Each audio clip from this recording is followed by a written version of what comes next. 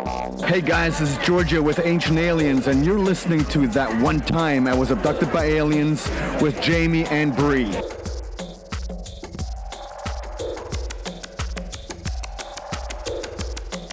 You're listening to That One Time I Was Abducted by Aliens. I'm Jamie. I'm Bree, and we're two sides of the coin. Hey, Space Family. Tonight we're honored to be speaking with Billy Carson. You may also know him as Forbidden Knowledge with the number 4. He's an author, a music producer, explorer, and expert on hidden ancient knowledge. He's the definition of entrepreneur, to say the least. Hello. Hello! Thank you so much for sitting down and talking with us, by the way. I'm getting ready to start Hell Week, literally. So, oh man, I'm running behind on a little bit of stuff, but I got to take 8 flights in 9 days. Oh, wow. Oh, my gosh. You are always all over the place. Yeah. Oh, man, it's going to be crazy. I got pre-packed luggage in different cities and everything else. It's going to be wild. How many projects do you have going on at one time? Typically about 7 to 8 projects at a time. Wow. Yeah. How do you even manage all of that? It's tough. You got to keep a lot of key people in positions and people that you can trust to help, which is hard to find. And you have to do a lot yourself. So people they'll see a picture of you on Instagram enjoying like a beach setting or something, which they don't realize that's only 15 seconds in a story. And a 1 minute clip on Instagram, and they'll think, oh, this guy's got the greatest life. All he does is lay back on the beach all day. Just watch 1 minute of my life. Yep. Okay, to kick this off, we do want to dabble in a little bit of everything. But first, I think that we'd like to get to know who you were before the Billy Carson we all know today. So what inspired you to become such a truth seeker? Well, the story, goes like I've said before. As a kid, back in Miami, Florida, we moved from New York City to Miami. I don't know why we did, but I guess it's all part of the destiny now. But we moved there, and we moved close to this Opa-locka airport area. And I would go outside and watch the airplanes go over my house in the backyard. And one day when I went out to watch the airplanes, I saw an object that did not look like an airplane. And I didn't know the word UFO or flying saucer. That didn't exist. Aliens didn't exist yet in my vocabulary. I just knew what I saw wasn't an airplane. This is 1976, I believe it was, or 77, one of those 2 years. And I right away, I realized it cleared the horizon in seconds. Like I knew airplanes take a long time to go from point A to point B when you're looking up at the sky. This thing went across literally in seconds, came back, hovered, and then took off the way that it came in. So I went to school the next day and I went straight to the library. And I got down all the Encyclopedia Britannicas on aerospace and started researching literally from that moment. That's when I started researching. So it was almost an awakening experience from the beginning. It spiked your interest enough to figure out, how is this possible? Because based off of what we're taught here, that shouldn't even exist. That should not happen. Correct. I went to all the military stuff. I went, and the beautiful thing about the law of attraction is once I started digging into this, a week later, who knocks at the door? The encyclopedia salesman comes to the door at the house and gave my mom a whole set, which was great. Then I didn't have to keep going to the school library and running in there and quote unquote borrowing their books. So I had them right at the house, and then I would, and then for like holidays like birthdays and Christmas and so forth, I would only ask for books and information and technology, Radio Shack, electronic schematic boards, soldering kits, LED lights. All I wanted to do was figure out what I saw and how I can possibly recreate it, or if it could be recreated. And I knew that based on what I saw, there was technology out there that wasn't, known to the general public. So I know that, you're very multifaceted. You're an author, you do TV shows, you're recently doing a movie, I hear. But I really want to talk to you about First Class Space because I'm really intrigued by what it is that you want to do with the future and, taking people to Mars. So can you tell us a little bit about what First Class Space is? Yeah, sure, definitely. After realizing, the technology that should exist after reading a lot of books growing up and watching some sci-fi movies, of course, and then realizing that there were people that were trying to come up with these types of technologies, but they were being suppressed. I said to myself as I got older, I need to be one of the people helping push mankind towards the forefront to try to get us to a type 1 civilization. Right now we're labeled as a type 0 civilization. We don't really capitalize on any of our resources, and we don't have the capability. We do have the capability of doing a Type 1 civilization where we're harnessing green energy and so forth, but we're not really moving as fast as we should. So in 2014, I formed First Class Space Agency and registered it in the state of Florida. And the purpose of it was to help to begin to generate or create or do research and development, at least, on Type 1 civilization technologies, which would include zero-point energy generators, perpetual motion generators, hydrogen generators, as well as alternative propulsion systems dealing with ferrofluid vortex engines and different ways of obtaining anti-gravity, through various methods that are really already well known and available, but just have not been really applied, just because a lot of people that have the knowledge and wisdom to try to push for that have been suppressed or can't get the funding.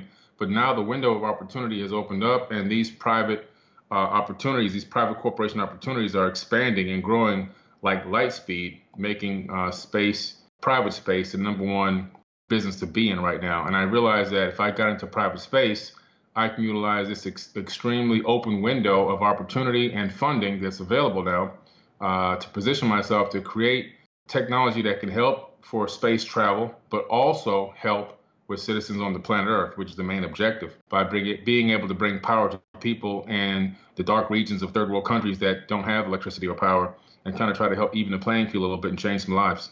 And so at what kind of stage is the company at so far? Like, are you still like getting funding for it? Or like, what stage are you at now with it? Well, we raised a little bit of money to work on some of the prototypes. We're going to raise a little bit more private money for prototypes, just from donations to sponsors.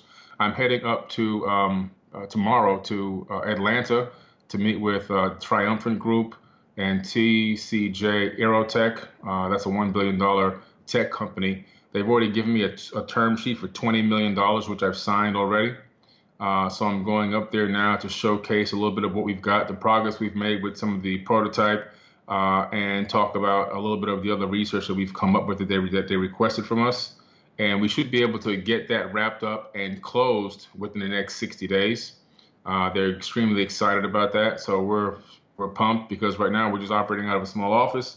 But once they give us some of the seed capital, which we've been told we will get, we're going to then begin to build out the laboratory right out here in Fort Lauderdale, Florida. So that's coming up really within the next 30 to 60 days.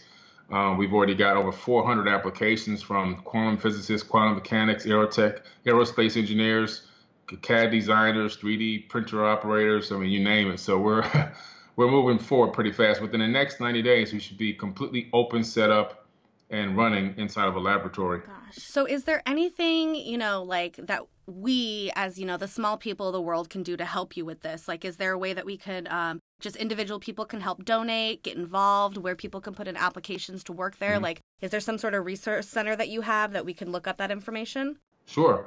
If you go to first, with the number, not with the number one, just FIRST, firstclassspace.agency. We were lucky enough to get that, firstclassspace.agency, or you can go to firstclassspace.org. So there's a lot of S's in there, firstclassspace.org. And actually, a new website goes live in about 3 hours. So the website that's up there has been up there for a little while, but it does list our partners and so forth. But the new website will be live on those same domains. Nothing's going to change in the website name. But you can also go to GoFundMe and type in First Class Space, and you can help by making a donation. It could be $1, it could be $10. Some people have donated as much as $1,000. And people who donate $1,000, we're giving them the opportunity to get some common stock in the company. We have a small amount of common stock available. And that will help us build out some of the initial prototypes and so forth, and get some of the initial R&D things completed and closed out that we'll need prior to actually opening the laboratory and waiting for the funding to hit the account within 60 to 90 days. So that would be a great help. And they're taking part and becoming part of helping humanity move forward. So it's a great investment that, to me, in my opinion, is totally priceless for such a small amount. And like I said, there are people that donate a specific amount will be directly contacted, and they'll get a couple of things from us, like a free copy of our book, my book, actually, the Compendium, which is a bestseller, access to the laboratory private tour when it opens up, as well as some common stock. So people can help by going to GoFundMe.com and looking and typing in First Class Space.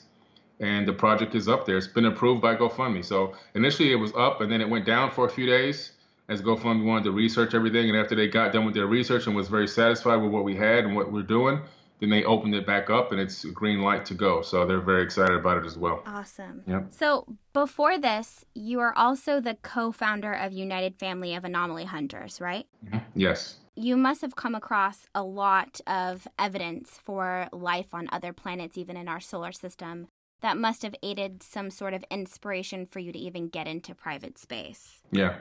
Well, it's a very strange story how I got into United Family of Anomaly Hunters. It's almost, taboo to talk about these days. It's getting a lot more easier to talk about, but I mean, it's, it is what it is. I really did have an experience with what I thought were to be beings from out of this world in around 2010. And I was working on a very huge project called Fort Terra Nova in building an underground city in Northwest Georgia, which was completed. It aired on the History Channel, actually, in 2012. They did a story on the underground shelters that we were building. But during this time, for whatever reason, I just named that because I think it has something to do with the visitation for whatever reason, because I was discovering a lot of things about celestial movements, precession of the equinoxes, global alignments, planetary alignments that affect gravity and cause catastrophes and calamities and everything else. But at this moment, these, I just call them two gray aliens, really like the kind you see on all the TV shows.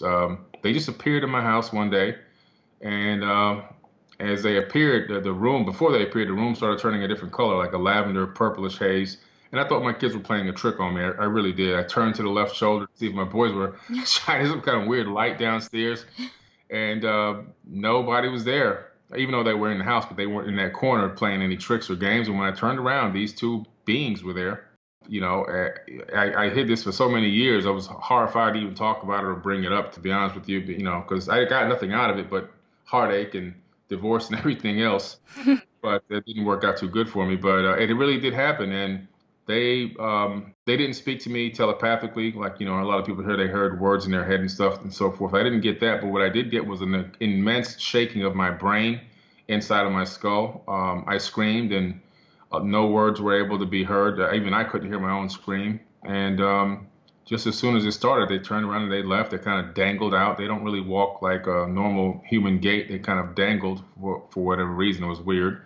And then everything went back to normal. The TV came back on. The purple haze went away, and I ran around the house, and nobody heard a sort of thing. And all I did was frighten them by telling them what just happened.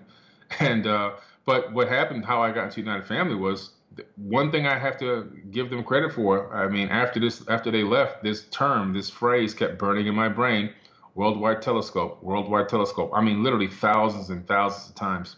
So I go on my computer and I said, I got to figure out what this is. So I type in on excite.com. At that time, it wasn't really Google. Then Google was kind of competing still more. And I typed in worldwide telescope, and up pops the first link, this software company, a software program that you download and install, and it gives you access to all the space probe data. I said, wow, this is really incredible. This is a real thing. So I downloaded it, I installed it, I started surfing around the skies, and I saw panoramas. So I go to panoramas, and I go, okay, wow, panoramas of what? So I go, then it says Mars panoramas. So I go to Mars panoramas, and I open up one of the panoramas. I think it was Opportunity rover, and I saw right away what looked like things that didn't belong in the images. These were rover images. It gives you a very good perspective, because it's like you're sitting inside the rover camera, zooming in, zooming out, looking left, right, and so forth, and moving forward and backwards. So it's a really cool concept that they came up with, using these stitched images directly from the rovers that are on the planet's surface. And I saw things all over the place laying on the top of the soil that weren't even being covered up. And I was like, wow, what in the world am I looking at? Mm-hmm. So I started cataloging these anomalies. And when I got on Facebook and looked into a few searches, I saw that other people were in groups where a small amount of people were doing the same thing I was doing. They had came across this same information. I found the best of us. It turned out to be 14 of us total. And we would then bounce the information back and forth and say, okay, this is real, this doesn't look real, this is good, this is bad. So we eventually formed a group called the United Family of Anomaly Hunters in order to really focus and hone in on these anomalies. And together, over the last few years, we've downloaded over 1 million images from official sources like NASA, the European Space Agency, Indian Space Agency, Russian, and China. And we've cataloged over 58,000 anomalies now. I mean, things that really shouldn't be in these images. We can't say specifically what they are, but they look like they have geometry. They look like they have Some have substance, some look biological, some look alive, and some look dead. It's really an amazing thing. And some of those images have made international news. Some have been featured on Ancient Aliens. Some have been featured on Deep Space on Gaia TV. So it's been all over the place, and it really, was a catalyst for me moving forward and saying, I really need to move into this arena. This is where I need to go. I need to be moving towards figuring out these mysteries, going around the globe, finding out how the past links to the present and the future, and also how we can develop technologies to recreate what looks like to me a lost civilization. Absolutely. To us, obviously, we're about the contact experiences. So hearing your story, to me, that sounds like an absolute download experience. The time happened for you where all this information came into your brain, whether you knew how to sort that out all at once or not, but then it led you down to this path. And so it must have inspired all kinds of things. I know you wrote a book recently, Compendium of the Emerald Tablets. Yep. I do have my own copy. I just started reading it. So far, it's been really great. Oh, great. You also released an album for that. So I've been listening to the album and reading the book just like repeatedly. I feel like it enhances the great. experience. It's like you're going on an actual experience. Right. Can you talk a bit about the book? That's fantastic. Thank you. I stuck through all this anomaly hunting and everything else. What I did was I realized that some of the anomalies that I'm looking at on these planets appear to be the same type of structural anomalies that we're finding on Earth from ancient times. I'm talking about megalithic anomalies like Pumapunku, the Machu Picchu region, all those stone blocks there. Of course, Giza in Egypt. So all the megalithic stone sites around the world, Baalbek and so forth, they're all starting to look like the things I'm finding on mostly Mars. And so I said to myself, okay, now, 1 + 1 got to equal 2. If this is ancient here, and that looks to be ancient there, it looks like the same exact architecture, probably the same architect. So let me research these ancient structures on Earth. And that took me down a whole other rabbit hole and took me into ancient Sumerian tablets, the Mahabharata, the Bhagavad Gita, Indian Vedas. Eventually knocked me into the Emerald Tablets of Thoth, which claim to have been written 36,000 plus years ago. And that, along with the Sumerian Kings list, which gives a reign of kings over 220,000 years, I said, wow, this is some deep, deep antiquity stuff. I need to dig in deep to this and figure out if I can see who the original architect was or the architects were of these structures that I'm seeing across multiple planets. And the Emerald Tablets really just blew me away, just going into them initially and realizing I thought I knew a lot. But when I hit those things, I had to put them down, pick them up, put them down, pick them up, and then I started getting this awakening as to what they were really trying to tell us. And this information was written for a time of mankind under a new sun or in the future, which is us now. They were written back then specifically for this generation of people that are walking the planet today as we speak. And when I realized that, I just had a complete epiphany. And I said, okay, I've got to write a book about these tablets, and I've got to break them down and make it possible for the average person to understand them, because the more people I talked to about them, they loved them, and they were getting a lot of esoteric glints of information or glimpses of light from it, but they weren't really getting the full picture. So I said, if I can put this down in a way where I haven't completely mastered them myself, but I've done a pretty good job with them. If I can get this written down in a way where the majority of people can understand it and digest it, I have something very special that will help enlighten the entire planet. And so far, it's been amazing. It became a bestseller on Amazon. And that's without even selling all the books through Amazon. I sold 2/3 of the books through my website, which were autograph copies, and a limited amount on Amazon. So 1/3 of the books still made it up to number 6 out of 200,000 authors in ancient civilizations, which is incredible. So I might have been number 1 at some point if I would have sold them all there. And then I did the album, Compendium of the Emerald Tablets, to go with the book, because I did all the music encoded at 432 hertz, which is basically a frequency that really helps with healing DNA and helps with expanding consciousness. And it's also, as you know, the Great Pyramid of Giza is 432,000 times the scale of the size of Earth. And so it's just, it's all numerically connected in synchronicity. So I did that all encoded at 432, and I did music that I thought would take a person as they're reading on a journey, as if they were reading and then also kind of watching a documentary or a docuseries or maybe even a movie, to just let their mind go through this as they kind of read and take them on a journey through the book and, try to take it to another level consciously. And the response has been just overwhelmingly incredible. People are just, I mean, I can't even get to all the thank yous and the appreciation letters and emails and everything else. It's been a real good journey. It really is an experience. And I'm really glad that you touched on the frequency aspect, because one of the topics I have heard you lecture on is this whole idea of us being in a fractal holographic universe. And I would love for you to expand on that, because to me, it makes perfect sense. I think to a lot of people, they get a little bit afraid because they start to question, does that mean I'm not real? You know, what I do, there's no purpose. That whole thing of everything being a simulation, I think is really scary to people. But I think it's because they don't exactly understand what that means. Yeah. Would you mind really going into that as much as you could, or just abbreviated version, just so someone that comes across this can hear and maybe feel a little bit better about the idea and think of it in a different aspect? Sure, no problem. I mean, like you said, the biggest problem is a lot of people do get scared when they hear you say you're in a holographic universe. They're thinking, oh, wow, this guy thinks I'm just a light, hologram of, nothing but light pixels or whatever. But that's the bland version of it. You have to say to yourself, okay, if you believe that there is a creator of the universe, which the majority of the people do believe there's a creator, and mathematically in quantum physics, it's proven now that someone or something somewhere at a specific time that we have no idea about, probably outside of time, did create this realm, because mathematically it can be proven that there's a fingerprint. There's a fingerprint of the evidence through phi, pi, Fibonacci sequence, through the error correcting codes now discovered by Professor James Gates, and supersymmetry, the Adinkra codes. All of these are fingerprints or evidences of a creation, and the creation language is mathematics, and everything is down to a specific. You can recreate an entire universe based off of mathematics. So we have proven now scientifically that we are living in a creation. So if a person can go from thinking, okay, the Bible or this book or that thing or my ancients or whatever said we're living in a creation, this is just the type of version of a creation that we're telling you that we believe now scientifically that we're living in. So if you look at it that way, as a person who might be scared a little bit, it should take away a little bit of the fear, because what we're saying to you is actually, this is the method used to create the realm that you're living inside of, and you're fully immersed in it. So from the inside looking out, you can't detect it, but you definitely are living in a creation. And the method is light. It's a light matrix.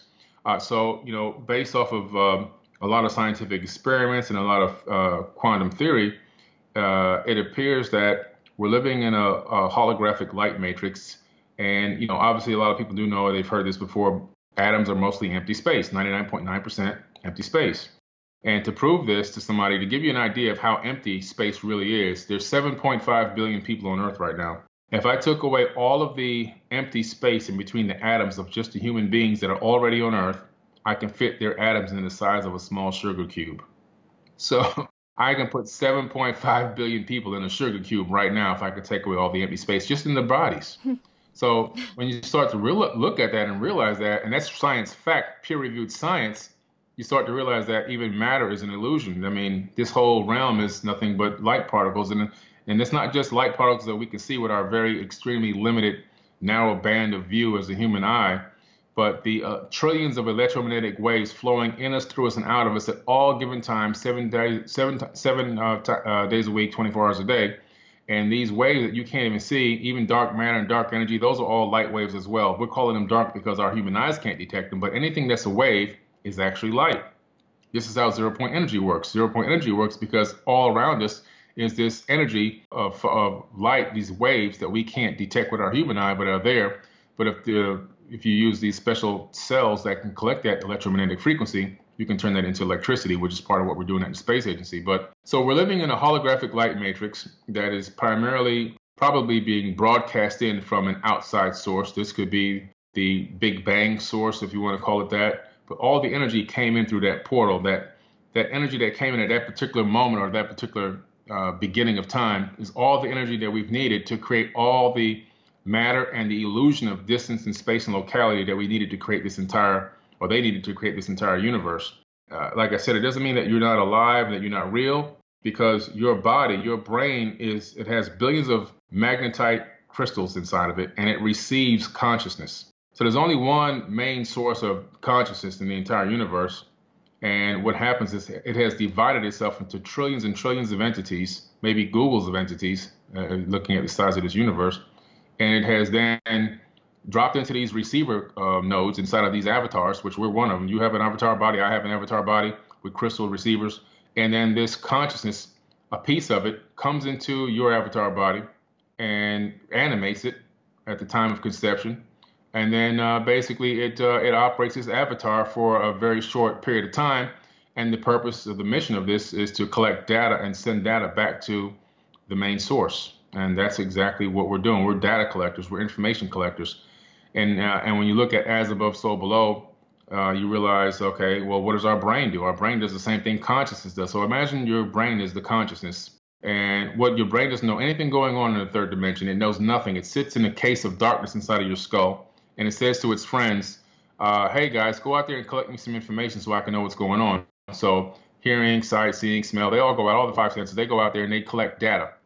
They don't know themselves what they're collecting. So this is the archetype. So they're collecting this data. They bring the data back to the brain that's encased in complete darkness and say, here, we collected this information. We don't know what it means, but you'll figure it out. Then they give it to the brain, and the brain sorts it all out and then projects a hologram of what's going on the outside. And you navigate through electromagnetic waves using this data that was collected by the five senses, the friends. And it's the same thing I believe that the universe is doing on a larger scale. It's got all these Googles of entities out here living in these avatar bodies, collecting information and data, and then sending it back to itself so that it can subjectively know what it is to operate, live, or maybe even feel in the third dimension. And why, what is the initial agenda behind it? I don't know. But we ourselves have now created our own holographic universes. If you look at the video game called The Sims, No Man's Sky. In No Man's Sky, there's 80 billion planets in one video game. And all of these planets are in 3D, and they all operate off the size of a disk that fits into a computer or a CD player. And it runs off something called the Mandelbrot set. And that set is a very simple mathematical code that allows the next frame of graphics to appear as needed, and the next planet, the next life form to appear as needed, just like we are in this realm that we're living in. Science says that nothing exists when you're not looking at it until when you turn to look at it or you show up to it, then it collapses back into matter again. It's the same thing that operating these video games. And then you look at The Sims, where you have people living lives in there, having babies, going to school, going to work, playing video games inside the game and so forth. And now they're going to add AI technology to The Sims. So they're going to be conscious within the next 5 to 10 years. And now you've got a conscious video game with people in it that are going to be wondering who their God is, where they came from, when was their Big Bang, maybe when we turn on the game console. How long does it go before they then create their own video game that has a galaxy or universe inside of it and so forth. So there's so many layers to reality that we're probably not living in base reality. We're probably one of multi-trillions of universes that have been created by ancestral civilizations at some point. And we're flowing in this sea of these created light matrices that are kind of just floating out here, maybe even duplicates of ours, replicated universes. There's so many possibilities, and they also raise so many more questions.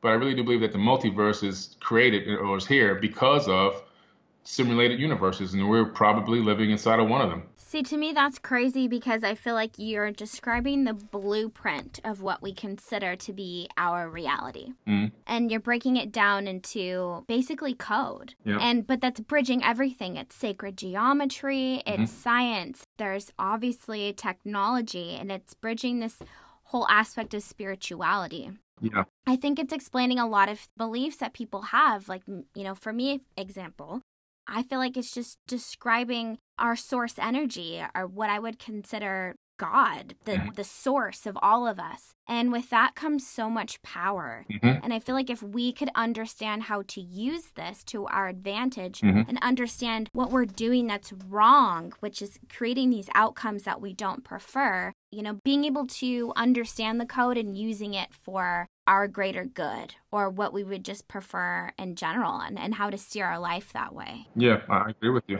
It's describing the law of attraction. Mm-hmm. And why the opposite of that works as well when we don't want something, and how that manifests. And if we understand what we're doing with our energy or just the thoughts that we're thinking, all of that is really all connected. Yeah. And so could you offer any explanation or advice to someone that could take that and more of a scientific approach for people that don't really like the spiritual aspect, but really they're so connected? Yeah. I don't think people realize how much technology and spirituality and science are really connected. And that's because we've been taught that they were all separate things. You can only go to the temple or to church to learn about being a spiritual person. You can only go to science class or university to learn about science. You can only become an engineer by going to engineering school. So all these things are supposed to be kind of separate, even though technology and science kind of cross over a little bit. But technology people, or they call us geeks, are a little bit different than a person who's just more into quantum physics or quantum mechanics, because it's too mysterious. So it just, we've been kind of divided and separated into these separate categories instead of realizing, and only utilizing a small part of each other, instead of utilizing the fact that it should be a unified physics. It should all be combined together.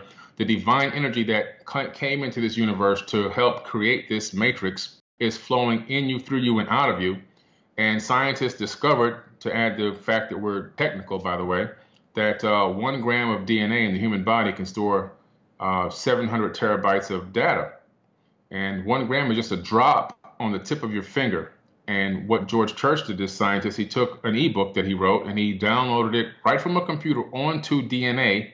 Then he uploaded it from the DNA back to the computer. And he said, oh my God, DNA is a storage medium. So then they said, well, how much can this store? So they replicated the book 70 billion times before it failed. So they put 70 billion copies of this ebook on 1 gram of DNA, taking up a total of 433 petabytes of data. That's astounding. So when you look at the human body and see how much DNA is inside of a human body, then you begin to realize the human body is a giant USB drive that can store Googles of information. And according to scientists, 13.5 billion years of data is stored in each one of our bodies. And that's ironically the beginning of the time of the universe. That's when they say the universe started. So we're walking catalogs of everything that happens since the beginning of time inside of our own bodies. And again, showing that our avatar bodies are completely digital in nature. This universe is digital in nature. Professor Gates discovered that the ether of space-time is operating off of Adinkra codes. These 0s and 1 error correcting codes are the same codes that we use to run search engine browsers and websites. This is real peer-reviewed science. So we're discovering that our entire universe is running off of code. We're coded, this is a coded realm, but that doesn't take away from the divinity aspect, because why? Because the energy that fuels this entire realm is divine energy, and you have the capability of harnessing that power and utilizing it in your life. I call it bending the matrix. There is a matrix with a set of rules here in this realm. However, when you understand how it works and you have the capability of knowing how to tap into it and utilize it in your life, you can then bend the matrix to your will, and you can control your reality tunnel a lot better. See, collectively, we create reality, but individually, we create our own reality tunnels. And a lot of people aren't aware that this is what we're doing. And so they kind of just go with the flow and go with the system, not realizing that you have the capability to powerfully think about a situation and change it with your own thoughts, even with vocalizing it out loud, vocalizing your words. This is spoken about in many different texts. Everything from the Sumerian tablets, the Emerald tablets, talks a lot about vocalizing to create cymatic frequencies out of your throat. Even the modern day Bible tried to utilize that same concept, talking about when you speak things into existence and so forth. This is all ancient wisdom from the mystery schools that talks about having the capability of creating cymatic frequencies from your own throat. So you're creating sounds with conscious intent behind them to alter reality and space-time for yourself and for your life, whether it has to do with healing, whether it has to do with divine purposes, helping people, getting out of situations, whatever the case may be, creating a better business for yourself, anything you could think of. The power to do that is literally inside of you, because the reason why people they kind of get offended when you say this. The reason why people like myself say you are God, it's not because you're God, meaning you created everything in the universe yourself and you were the one sitting over the whole outside the third dimension with a magic wand. It means the power of the divine energy is inside your body and coursing through your veins. It's in your DNA, which means that the energy and the power that helped create this entire universe is in you already.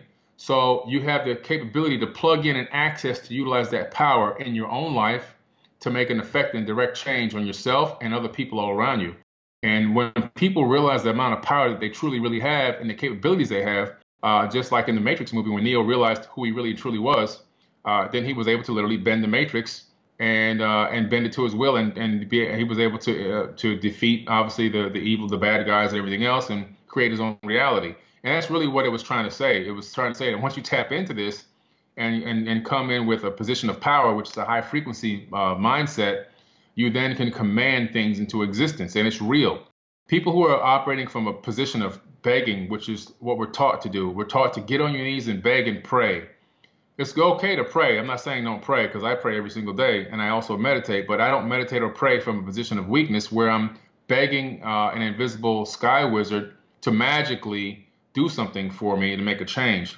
What I do is, instead of doing that, because that's a low frequency, when anytime you're in a position of begging, you're in a low frequency consciousness, and the low frequency consciousness does not synchronize with the universal consciousness. It can't even read you. You don't even hit the radar. You're not a bleep on the radar. This is why all the trillions of prayers that go up every single day are unanswered, because they're not even hitting the quantum entanglement point. You need the high frequency for that. Once you go into a state of understanding the strength and the power of your being, and you come in with a commanding mindset, so now instead of going, please help me get to my destination, I come in, my path to my destination is set. I will arrive at my destination safe and sound. That's a whole nother level of frequency with confidence behind it. Now I'm synchronizing with the universal consciousness and the law of attraction, and everything is now falling in place as I'm moving through this matrix system.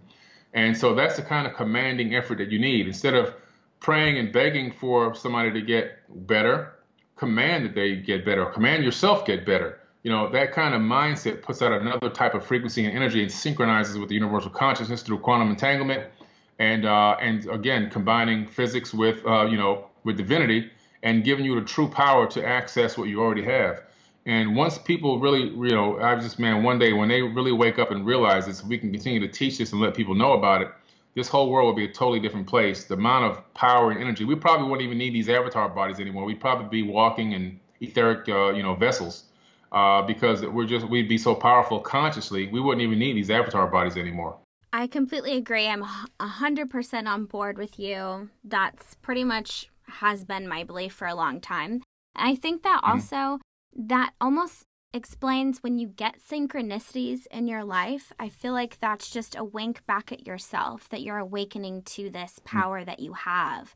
And, maybe we're manifesting certain instances in our life to just show us that there is still a divine presence in there, but it's our participation in it. Mm-hmm. I also feel like that's a great example of how basic law of attraction does work. And it's not in the way that the movie The Secret came out with. I think a lot of people got very confused when they saw that movie or the book. They just felt like if they just focused on something, that it worked, without realizing that also happens on the negative side. And it's not just what you think, it's everything. It's the energy that you're putting out there. And I think it's really easy for us when something doesn't go our way for us to get knocked down. Yeah. And we get off of our path of really understanding our full power and potential. What are some ways that you handle maybe something that happens to you that you wouldn't prefer, where some people might just throw in the towel and say, this doesn't work, I have no power, everything's all gone to crap. What are some key points that you can tell all of us? How can we manage this? Yeah. Well, those are good questions. And sometimes there's also an illusion for people when you tell them, like what I just explained, that they believe, then nothing should ever go wrong and nothing should ever. That's actually not true, because there's so many other countering factors that are going to come in and test you and pull you one way or the other. I call them blindsided factors. So there'll be, you'll be going down one path and you'll think, oh, everything looks like peachy keen over here. And all of a sudden you get blindsided by something you didn't realize was going to happen. So for example, I'm in a company, I'm running a business, and this is a true story actually. And everything is, I built a business that I built from the ground up, a call center, and everything was going phenomenal and fantastic. And I came across, through a law of attraction, an old partner of mine who had another call center doing something very similar. He had the better sales rep and training system. I had the better back end and technology system. So we said, yeah, we'll combine forces and we'll build a big company. And so we did that. Now, he brought along with him a partner that he had. And this partner was an X factor to me. I didn't really know him or anything about him. I just knew that he was with my guy. He must have been, it must be okay.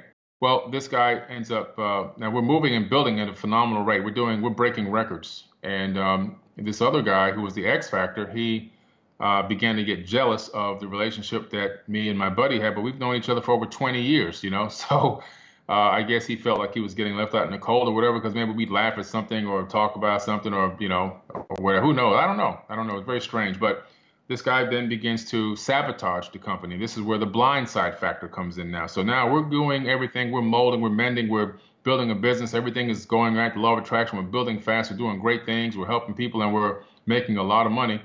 And this X factor comes in and starts hitting us with these crazy things like stealing customer information, starting up a side company, all these things that you can't see that are happening. That's why I call it blindsided. So we get blindsided with this avalanche of problems and issues about almost a year down the road that we have to address and figure out. Now, a lot of people would just go throw their hands up and go crazy and everything else. What you have to do is you have to sit back, take a break, turn everything off, get out a piece of paper and a pencil or a pen, and start writing down, where did you go wrong? Where could you have made a mistake? Did you see anything? Start trying to go, recollect some things of what I had to do, and start seeing where you saw some of the signs of this coming, so that you can learn from the situation and realize the next time to see these signs and symbols again, so that you don't get blindsided from that same exact type of a situation. So you begin to do that. Then the next thing I think is important is, don't let your physiology change. Don't get worked up, crazy, sweaty, panicky, running around screaming and cursing and all that stuff, because that's all low frequency dark energy, which is only going to draw more low frequency dark energy. When you start doing that, what happens is things that had nothing to do with your situation are going to start going dark and bad, and then you're going to get this pile up of other bad things happening all around you all at the same time, and you're going to become overwhelmed, and you're going to want to give up on everything. So you got to still stay positive, even though it doesn't look positive. And you got to figure out what you can learn from the situation so that it doesn't happen again, to become a better judgment of others and so forth, and how to identify these things. And once you do that, then the next thing to do is just start feeling, okay, well, I got a cup here. I always realize the cup is never empty or never half full, because even if the cup looks half full, the rest of the cup is filled with atmospheric gases. So the cup is always full, okay? It's running over. It's got atmosphere. It's got argon, krypton, oxygen, nitrogen, hydrogen, all that's inside the cup with the other half of the bottom liquid. So you got a full cup. So you got to sit back, take a deep breath, say, look, what do I got to do to get out of this situation? Now you got to start putting your plan together to either how you're going to back out of this business deal. Are you going to push forward with this and file a lawsuit? All the different things you got, and you got to pick the best path for yourself based off of your own intuition, understanding, investigation, and maybe some external advice as well from attorneys or whatever. So it's a process. And so you can't just say, I was working on this law of attraction thing and then this happened and look, it didn't even work. No, there's so many obstacles out here that are designed to continuously keep us learning and developing and growing and understanding.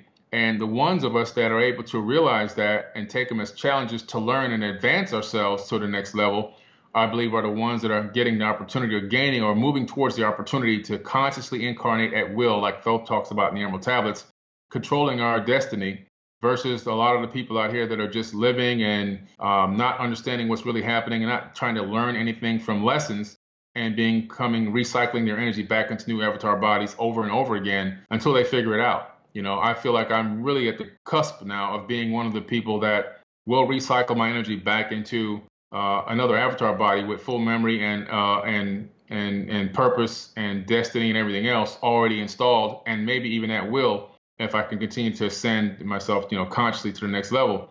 But I think even just understanding that that's possible is a whole nother level of consciousness that that will, this is what I learned from the book. So I think that it's important for people to understand you can't.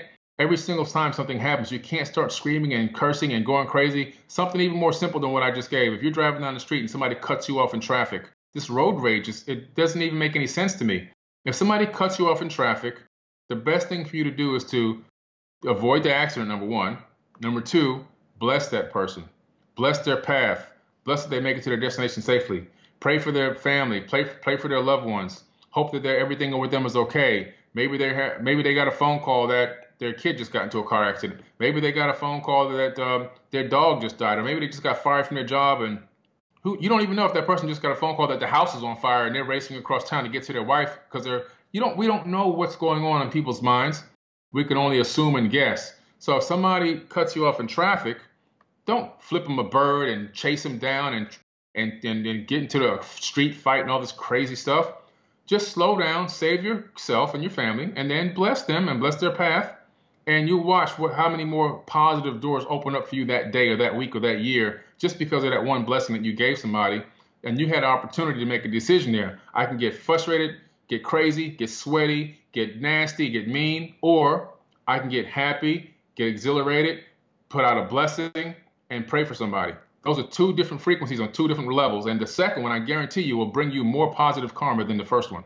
Mm-hmm. And that takes a lot of power. I think a lot of people think that just by being this positive person that, you're just, you're not dealing with things. But really, I think it takes more strength to be able to bless someone in those situations and not get worked up about that. Very, very true. I think we could talk about positivity and light for hours because both of us are big believers in it. But we're going to wrap up this interview. And just at the end here, we want to ask you a few kind of rapid fire questions you could give, quick sentences to. So Mia and Bree have noticed recently that some sort of disclosure is happening right now, whether that be, a government-controlled disclosure or real disclosure or, any kind of form of it.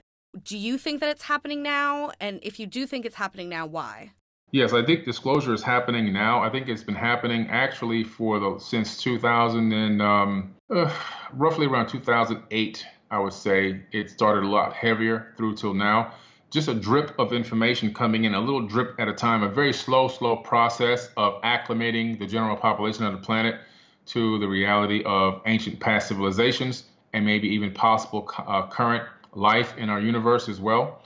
And I think that a plan had been put forth through the Brookings Institute, who NASA really went by their guidelines as to what to not tell the general populations about ancient civilizations and aliens. But now I think that's all fading away. A lot of the people that were into that information or thinking it should be like read to the letter are kind of passing away and moving on. And newer people are moving into those positions of power, making those decisions. And as that's been happening, I think the realization that the military-industrial complex wants to publicly expand more into open space and so forth, instead of keeping it top secret. Not everything will be open, but some of the top secret stuff they want to take and put out into the general mainstream. So they're acclimating us slowly but surely into this realm. And one of the reasons is because the planet's got to go green. Everybody realizes this, including all the military and including all the governments. There is no such thing as peak oil, by the way, where we're going to run out of oil, because the oil is the blood of the earth, and the earth creates the oil itself. Earth also creates diamonds and gold and everything else. That's why it never runs out. But they know that it's damaging the planet. And even though they are working on breakaway civilizations, those are very small, limited numbers of people. And the only way to really put this planet in a place where they can continue to monopolize off of it is they've got to allow us to go more green, which means that we've got to go more space, which means more private space industry, which means private space industry is making more discoveries that were never disclosed to the general population. So it's kind of the cat is going to get out of the bag a little bit. So we need to go ahead and get ahead of this and start dropping little seeds here and there, so that when the cat's all the way out of the bag, we go, oh, we told you. Oh, here, we declassified this. No, we declassified that. No, we showed you the aliens. We showed you these UFOs on the Pentagon, the other night. We showed you all the radar footage. So little by little, disclosure is coming right now. So if you could give a person like one story or one thing to research who maybe isn't in the alien world, what direction would you point them into to get into it? I would have to tell them to please go to worldwidetelescope.org. That's where I started as a newbie. Get the worldwidetelescope.org software, or you can, I don't think you need the software anymore. I think they've upgraded it now to where you can just open up the website and use it because it has HTML5 now. And go to panoramas and go to Mars panoramas and just start looking around. Just take some time. Get a magnifying glass, a good old-fashioned magnifying glass, and start looking at some of these images and start looking at what you'll find there. And you'll start scratching your head going, what in the world is this object doing on this planetary body? And I think that if you can research that and come to the realization that there was an ancient civilization on the planet Mars, and a lot of the stuff looks like stuff from Earth, That's going to really open you up to the Sumerian tablets, which talk about a civilization running concurrently on Earth and Mars at the same time. It's going to open you up to the ancient wars and the Indian Vedas and the Mahabharatas and all these other stuff. So that will take you down rabbit hole after rabbit hole after rabbit hole, and you'll begin to realize that there was an interplanetary civilization that was highly advanced in our solar system many, many years ago, and remnants of them may still be around. All right, so I have one final question for you, and I think Bree will have one after me. But my final question for you is going to be a little bit of a fun one. Mm-hmm. Do you believe in Bigfoot? I actually do believe in Bigfoot. I believe in every type of creature or possibility, because quantum physics tells us it's real. Quantum mechanics tells us it's real. Anything that anybody has ever said, I can never doubt it or say that it doesn't exist, because of the experience I had myself. So Nobody can ever tell me that I didn't see those two aliens or those two beings or wherever they were that day. They were in physical bodies. And because of that, I can't denounce or say that anything else doesn't exist. But why? Because I don't have the physical proof that they never existed or nobody ever saw them. I've seen Bigfoot footprints out at Isetti Ranch last year. Mm-hmm. I spoke there for 7 days. And out there in the field, they have this thing called the Field of Dreams, I believe that they call it out there, where a lot of the UFOs are. And one day it was a big ruckus, and everybody ran out there, and there were these huge prints in the dirt.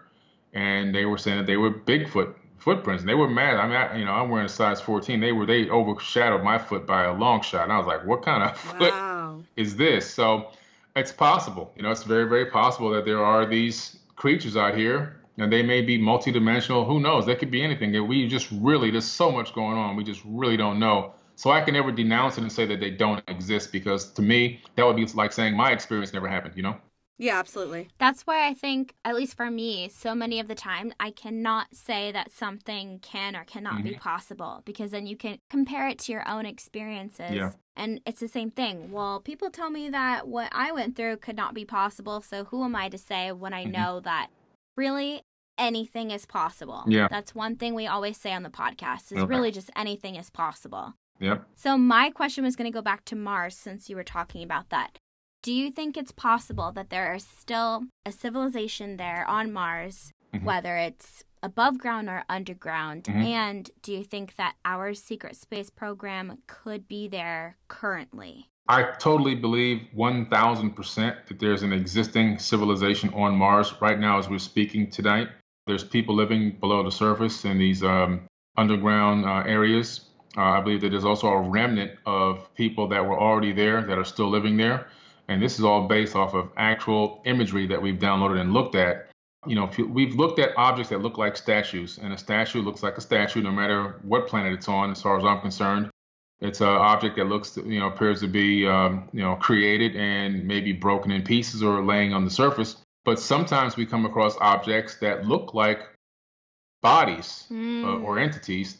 But the thing that's weird about it is, how come they're looking and turning and looking at the camera? I've never seen anybody on Earth create a statue that turns to look at cameras. So that's interesting. Why are they looking at the rover camera? So from all different angles now, from different time frames and different areas, you'll see these objects that appear to be biological entities turning and looking at the rover camera. So that's interesting. So that leads me to believe that there's people still there, a remnant of maybe the original people that were there. And there's also a place in McMurdo Valley that I discovered that made the news, where it looks like a military base. Now, it looks like an Earth military base. And in the image, you can see two objects in the sky, and I traced down the shadows to the ground, showing that they're above ground, not on the ground. They have a shadow that matches. One looks like a helicopter, and one looks like a swept wing plane banking. And there's a couple of tanks and turrets on the ground. And now I'm not saying this is exactly what they are. Of course, I'm just hypothesizing, but I'm only comparing them to what I know looks like on Earth. And this is what I'm telling you I saw in McMurdo Valley. And the images are still up there on NASA.gov. They haven't taken them down, deleted them, or obfuscated them in any way. And they're in this area called McMurdo Valley, which is amazing. And I believe that that's part of the military-industrial complex. And a lot of our black budget funding and everything else going into colonizing Mars.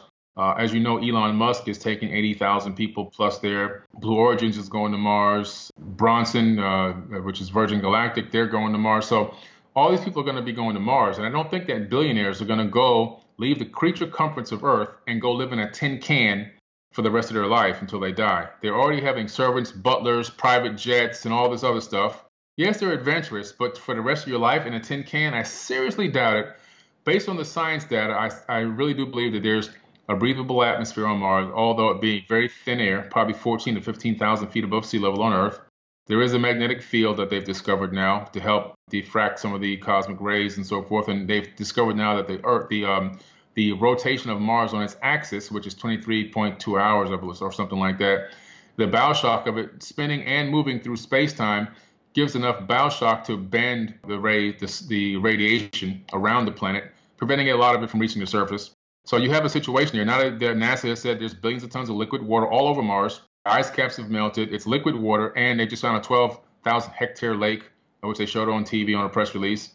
So it's all adding up to one thing. They're starting to trickle us the information that you can live on Mars with no problem. It has a rain cycle, it has a weather pattern, and now they're saying, NASA, that the soil on Mars is better for creating harvest of vegetables and everything else than the soil on Earth. How do they know that? So that's your answer. They've already experimented in science. The science machines have come back with the information and data, or transmitted the data back, and they're ready to move there. And I think that Elon Musk will get there, probably one of the first ones, and he'll come in front of the camera, in front of those giant tin cans, and he'll wave at the camera. But when they go back behind the hill, they're going into some probably 3D printed homes and that leads to some underground shelters. So then do you think he already has prior knowledge that this is happening? Oh, yeah, absolutely. There's no doubt about it. Yeah, he has to know.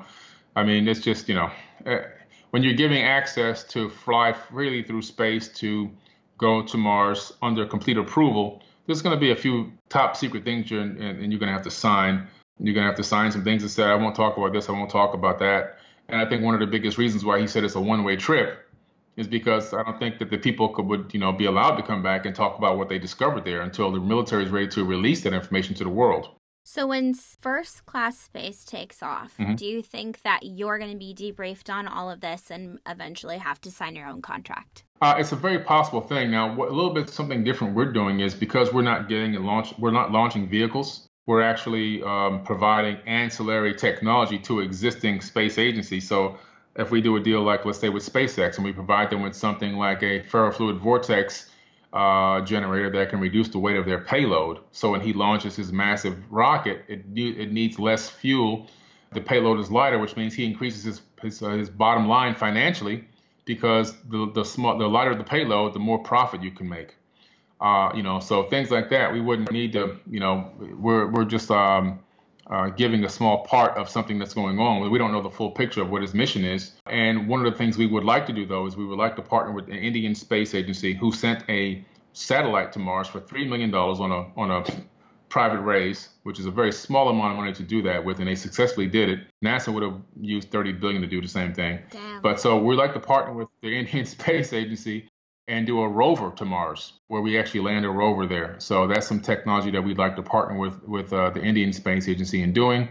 And that may require us to sign something or get access or approval for something. We don't know yet, but that is the ultimate goal. The ultimate goal is to take a rover there initially and have control of our own rover, send back our own data and our own images. So that's something that we want to push forward towards the future here. That is absolutely towards the future. And I hope and I pray that happens. Yes. I feel like we need a space agency that we can trust, and that we trust the photos that we're getting back. We don't have to sit there for hours and hours to investigate it. Right, exactly. Billy, we want to thank you so much for coming on. Awesome. Thank you so much. Can you tell everyone where they can find you out online? Yes.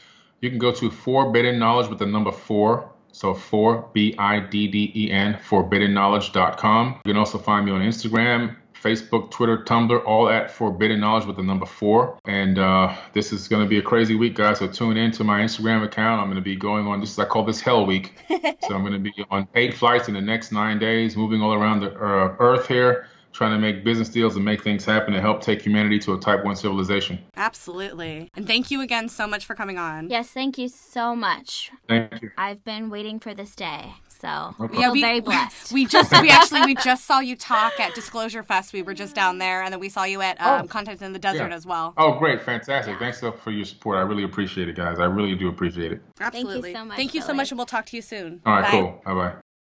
All right, guys, thanks so much for tuning in tonight. If you guys want to get a hold of us, shoot us an email at thatonetimeIwasabducted@gmail.com. Find us on Instagram at thatonetimeIwasabducted. Follow us on Twitter, Facebook, and all social media platforms. And make sure you guys check out our Patreon if you feel like giving us $1 a month. Patreon.com/thatonetimeIwasabductedbyaliens. And then if you guys want, call into our hotline and leave us a message. You could tell us a story. You could just say what's up. Whatever's on your mind. Think of us as like your digital alien therapist hotline and just call us with your stories. And the phone number is 408-320-8481. Thank you guys so much. Have a great night. We love you all and fuck you, Mountain View, California.